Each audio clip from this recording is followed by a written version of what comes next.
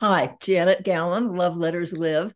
And today's guest is someone you may know depending on what kind of things you do and what kind of culture you inhabit, and I guess how well traveled and what your historical memories may be.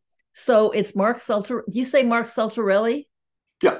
I Okay. mean, in Italy, I'd say Saltarelli, but we don't have That's, to I go mean, there. I see it and I want to say Santarelli, but I Yeah, think that's it's so hard to know. Okay, you have Santarelli. to. Yeah, Okay. Saltarelli. Yeah, Santarelli, thank you. Okay, guest Marc Santarelli. You say it's hi. actually Saltarelli, but Pardon that's me? okay. Like salt, Saltarelli. Saltarelli. Okay, Yes. okay.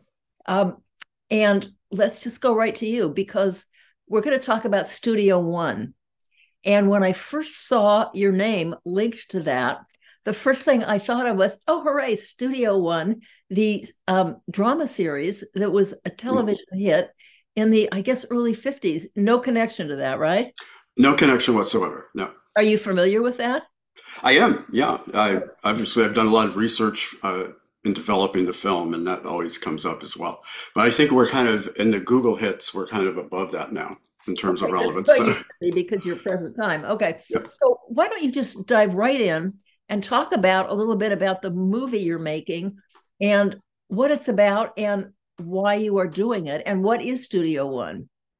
Okay. Well, first, Studio One was the very first, or almost the first, there's a discrepancy of that, gay disco in America. Where is it And located? it was located in West Hollywood. Oh, Uh, it was on Robertson. It actually spanned from Robertson Boulevard to Lapeer. So it went this way. It was huge. I could hear Originally, that.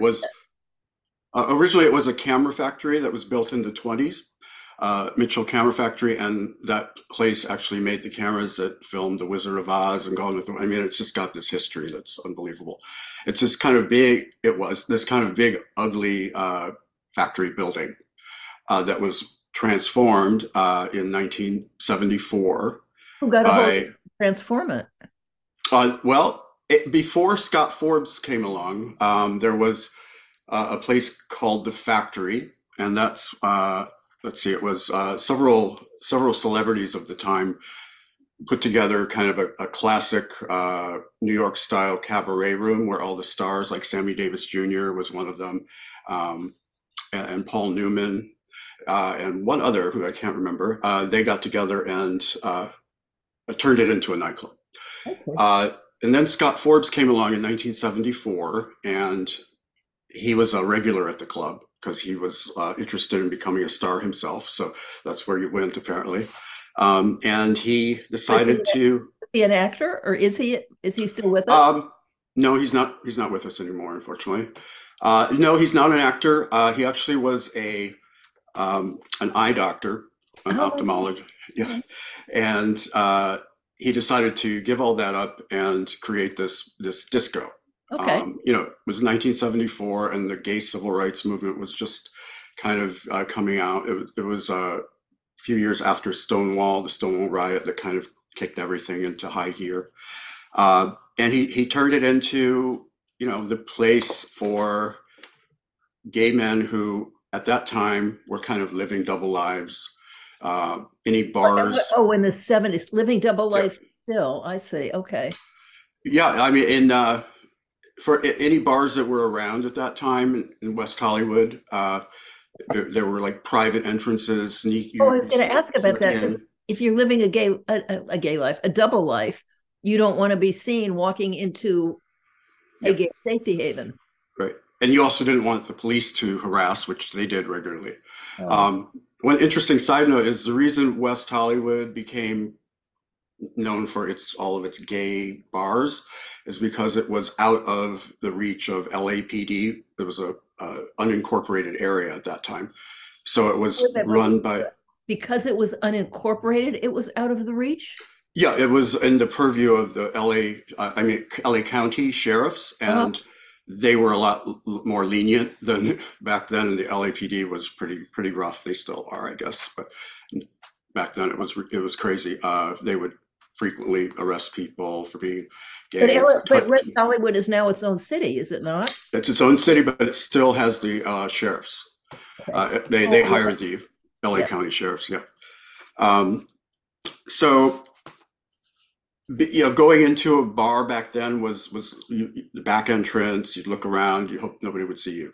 Scott wanted to kind of change all of that, and he created this disco that was huge, and they had 1,000 people at least every night. That's how big it was. It was massive. You'd go up these stairs, the factory stairs, and get to the top, and then there'd be this fantasy world. Um, and to get into the place, you had to stand outside in line. And when it got really popular, there was a long line. And that was the first time that people would actually stand outside and not be afraid, I guess, even though there were people driving by throwing bottles or yelling, horrible things. They decided this is the place you can go and you can be yourself. You don't have to worry about the outside world and about the fear that was always there. So it was really a groundbreaking landmark place for a lot of people of that age. Um, and then a little bit after it opened, which is really what made it so special, in my opinion, the back area, which, it's a huge, long building, keep in mind. And so the disco was sort of over here, and then there was this whole back area that wasn't really being used, a lot of empty space. So Scott decided that he would start this New York style cabaret room there, which was called the It was Backlot. entertainment. Entertainment, yeah. But not only for gay people. It I was going was, to ask about that. Yes, yeah. because today, if you open someplace that's primarily gay and you've got good entertainment, everyone's going to come. Well, he was the first to Uh-huh. integrate the communities. Huge stars started coming there. And the reason why is because actually, when it first opened, it didn't get a lot of business, probably for that reason. Because, it was in a gay bar and who would go there?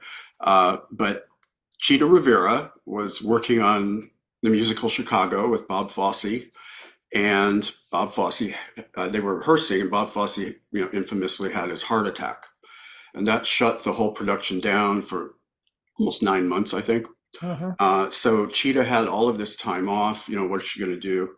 And Liza, do I have to say her last name? Liza Minnelli said, you should start your own cabaret act, nightclub act. And so she did, and John Kander and Fred Ebb, who wrote Chicago and many other great musicals and gave Liza her New York, New York song. They put together an act for her, talked her into doing it, and they tried it out in New York, and then they said, you have to bring it to Hollywood, to LA. People have to see this. So Liza's father, Vincent Minnelli, the famous film director, was a friend of Scott Forbes because he loved Hollywood history, and he loved the history of that building. And he set it up so that she would premiere for 2 weeks at the Backlot. And Liza invited all of her friends, like from Jimmy Stewart to, literally everybody, Cary Grant, Betty Davis, everybody showed up for Cheetah. And it was this huge hit. The whole city kind of heard about it. And so from that point on, it sort of became the place to go if you want to see top-notch, New York style cabaret. And you have Cheetah Rivera now in your movie? Yes, I do. Yeah, that's what's so thrilling. Well, tell us more. Okay, I'm sorry. I want to back up a little bit because a lot of this is new to me, and I'm sure it is new to a lot of people. Who's in your movie, and who wrote it? And well, yeah, it's a documentary, so I guess I wrote it in terms of structuring, but all of these people really wrote it through their sharing of interviews. I interviewed about, oh God, 40 people at least of an hour each. So there was a lot of. Will we be able to stream it?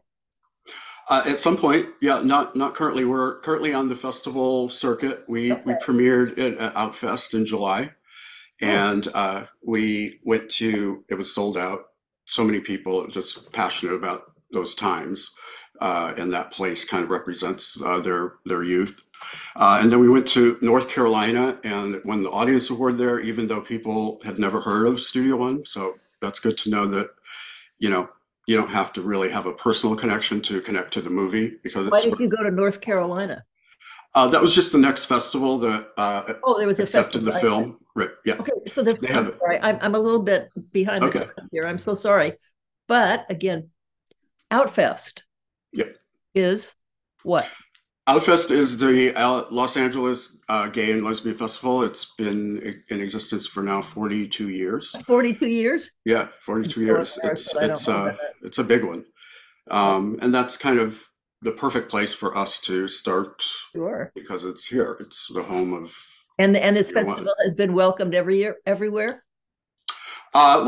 We are next, or actually in a couple of days, we're going to San Diego. We'll be going to Chicago for Reeling Film Festival, and then Atlanta, and another North Carolina festival Okay. in Winston-Salem. And so far, it's And all national. Have you been invited internationally to other? actually, we'll be in Oslo, Norway, Oh, which so is okay, you're that's our worldwide. first international, yeah. And lots more that I can't announce yet, but Okay. some really exciting ones that it'll be in, and we hope, ultimately after we do the festival circuit that we can sell it and have it on Netflix or one of those So I forever. know I interrupted because you were touching on things that I was ignorant about, but get back to who's in it and Mhm. Well, I knew. Okay, so I actually went to Studio One when I first moved here around 1984. oh, Uh, I went to Loyola Marymount to finish my film degree, and I had heard, I had just come out as a gay person, and I had heard about Studio One because it was famous. Um, and so I have, some memories of going there. I didn't jump into the dance that much. I just kind of watched on the side. It was quite, surreal, I guess, the you place tend to be a shy itself. person. Well, I was especially back then, but not as much now, hopefully. But I thought that, oh, this has just been here, it was kind of a ripoff of Studio 54, the infamous. Uh, I had no idea until I started working on the film that it went way back to 1974 and everything that happened there. Um, so it was revealing to me, and that was when I started back in 2019. That's how long I've been working on it. Um, I researched, and I should give kudos to Clifford Bell, who connected me with Lloyd Coleman and Gary Steinberg, who were backlot producers in the 80s. And they kind of got me started because they were planning a reunion before the building was to be torn down. Well, Uh, you've done something huge here, and I have a question about you, if I may. If it's not too personal, you can tell me if it is. But okay. you referred to the moment that you came out as a gay man. How old were you? Oh, I was 19. That was So, it. I was in Illinois. Yeah. what was life like before that? I mean, so many people today just grow up with it. I mean, they know early, and Yep. they're not, you know, confused by it, and they're comfortable with it. What what what was your life like before, and what made you decide to come out? Well, growing up in Illinois in Peoria, a very conservative place. Is that right? I mean, I knew I was different, and being Catholic made it From a little bit childhood? harder. Well, by the time I was, 10 or 11, I started kind of realizing that. And since I was Catholic and an altar boy, I kind of prayed, oh, please make this go away. Oh, Yeah, that was what I went through. But ultimately, I realized you can't really make it go away, but I couldn't and why bring should myself, you? right. Yeah. But back then it was, a whole different world. How did your parents react? Well, I didn't tell them until my mother just figured it out How did later she when I was figure in it out? college. She just knew. And that was a moment when I said yes, and we both cried. And so she went to therapists, and she went to one that said, oh, he can be changed. Oh And my so she fired him, fortunately, and went to goodness. another and kind of figured it out for herself. And she was the best mom I ever could hope Oh, that is for so my whole wonderful. I'm life. sure Yep. you're the best son ever too. uh, And and there's so many wonderful, I mean, I know of so many because of friends, so many wonderful, uplifting, funny, adorable coming out stories. I'm hoping somebody will do a book of them someday. Yeah, oh, there's 100,000 of them. Just like stories about Yeah. Studio One. And There's so many. was your father part of the family also? Yeah, my parents divorced when I was 6 years old, Oh, but my father subsequently moved here 2 years after I did. Was a professor at USC, what did he and he teach? transferred. He taught linguistics, origin of language, and he's still with us and living in Westwood. Uh, and he always accepted me as well. So I've been really fortunate because That so many wonderful. people, especially back then, but still now, have parents who just shun them and throw them out. You But do I've hear been about really that. fortunate. You do hear about that. Yeah, Yes. yeah. And my brother as well. Once he found out, he accepted. Everybody accepted me, which was something I didn't expect, maybe, or I was just afraid. But once I Isn't that just a told tribute my to truth, yeah, everybody? Tribute to yeah, all of you. yeah, Yeah. yeah. I'm very fortunate. But still, I guess it's difficult for young people today. Is it still? From what I've been told, yeah, probably mostly because of the phones. It's What a do you different mean? kind of world. They're disconnected from people, and there's still a lot of hate going on, and it's kind of being stoked by, certain political movements. Oh, yeah. So Okay. that's why I feel this film is so relevant, that it took so long to finally get it out. Maybe Oh, is a good thing, because right now in this moment, it's important to remember the history, because the film not only talks about the history of that place, but the right. history of the whole gay rights movement from 74 to 93. And Okay, a lot happened. Yeah. that's good I to know. mean, So the you think excitement. this film may correct some ills? Well, And it's just a preservation of our history that some people are trying to erase. And it's a reminder, of course, to the people who lived through those eras and who survived the 80s, of course, with AIDS crisis. Just remind us where we came from, and for younger people who have no idea how they got their rights and how fragile they oh, are. I think, oh yes, that's yeah, very important. yeah. And it's hard to get them to pay attention, because they're on TikTok and they like 20-second things. But hopefully some of them will sit for the 90 minutes. And the ones who did go to the screenings, I mean, it just told me how much it moved them and how they had no idea of what AIDS was, Really? in the 80s. Yeah. I mean, they know what AIDS is. It's really easy. You just take a pill or whatever. It's not a big deal. Right. And some of them have no clue what kind of a tragedy it was for almost an entire decade or more. Yeah. And the film definitely, covers that. That's not all about AIDS, but that was an important part, because Joan Rivers hosted the very first AIDS benefit, and they had death threats. That's part of our film. Melissa talks about her mother. Uh, it was the first benefit for APLA before anybody did it, before Liz Taylor was involved, and this film kind of gives her her Yes. due. Well, so now you're involved in showing at festivals. Mm, When we can stream, you will let us all know right away, I'm guessing. sure. Yep. Okay. Yep. We're working on sending it out to distributors, and seeing who will pick it up. Okay. Now, so is filmmaking kind of the first thing you did professionally? I mean, you were young when you started this. Mm. Yeah, I mean, I used to make home movies with my friends in Peoria. So So it's not like you were, had some other profession and then you switched into this. This was you. no, this is all I know how to do.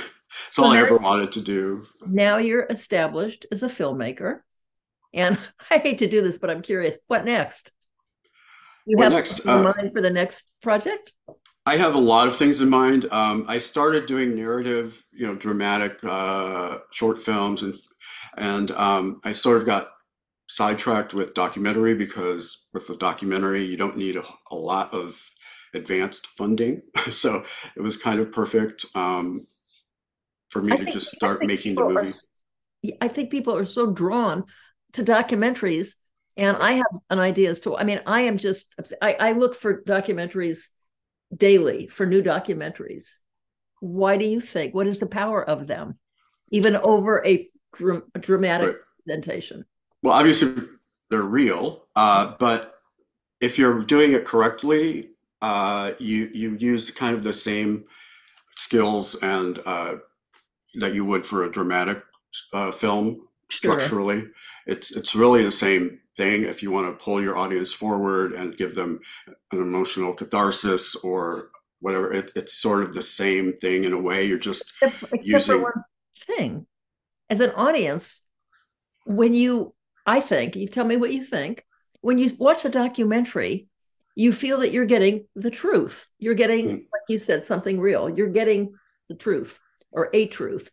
In a drama, you have to tease it out. What part is, I don't know. right. Well, you don't expect the truth. I mean, even when they're telling a true story, like I've been watching Painkiller, the series, which is amazing. We should check it out on Netflix about the opioid crisis. Yeah. Uh, there's they say that yes, this is based on true stories, but you have to dramatize it. Yeah. And I guess in a documentary, the same way. I mean, I'm telling the truth as I see it, and certain things I try to give multiple viewpoints so the audience can decide, well, So you what's do the truth like what kind of from thing? different people, right? Like for example, there was a protest because they didn't allow women or people of color in the 70s, and there was a big protest against Studio One, and that's part of the film. Oh, really? There was this infamous no open-toed shoes allowed, which was really Say that again? no open-toed shoes were allowed. So Oh, women were turned away if they had, which they always did back then, open-toed shoes. And the real reason was to keep women out. Scott, for all of what he did, had flaws, and I don't think he was racist, but he wanted a place for white gay men only. And eventually he changed as the 80s came along. But that's a part of the story and it's a part of the times, I guess. There were other clubs that opened up that had no admission, discrimination policy. So yeah, we deal with all of it, not only the wonderful stuff like Cheetah coming and having it blow up, sure. and then there's a story about Betty Davis introducing Geraldine Fitzgerald. They were in Dark Victory together, and Betty introduced her. And we have all of the photographs of that night. We have Betty Davis sitting in the back lot smoking a cigarette. Yeah. Uh, it's like I've made a movie that has Betty Davis in it, which is really cool for me. That's something. Let me ask you something because I am so, clearly about the power of written letters, handwritten love letters, which includes a lot. Love letter can be pretty much any kind that's about the other guy. If you were to write one right now, and I hope you do, and to whom would it be? And are you a letter writer anyway? Not lately. I guess I used to be. Yeah, Who would you write one more to of an right now email. if you were to just pick somebody? If you Well, can.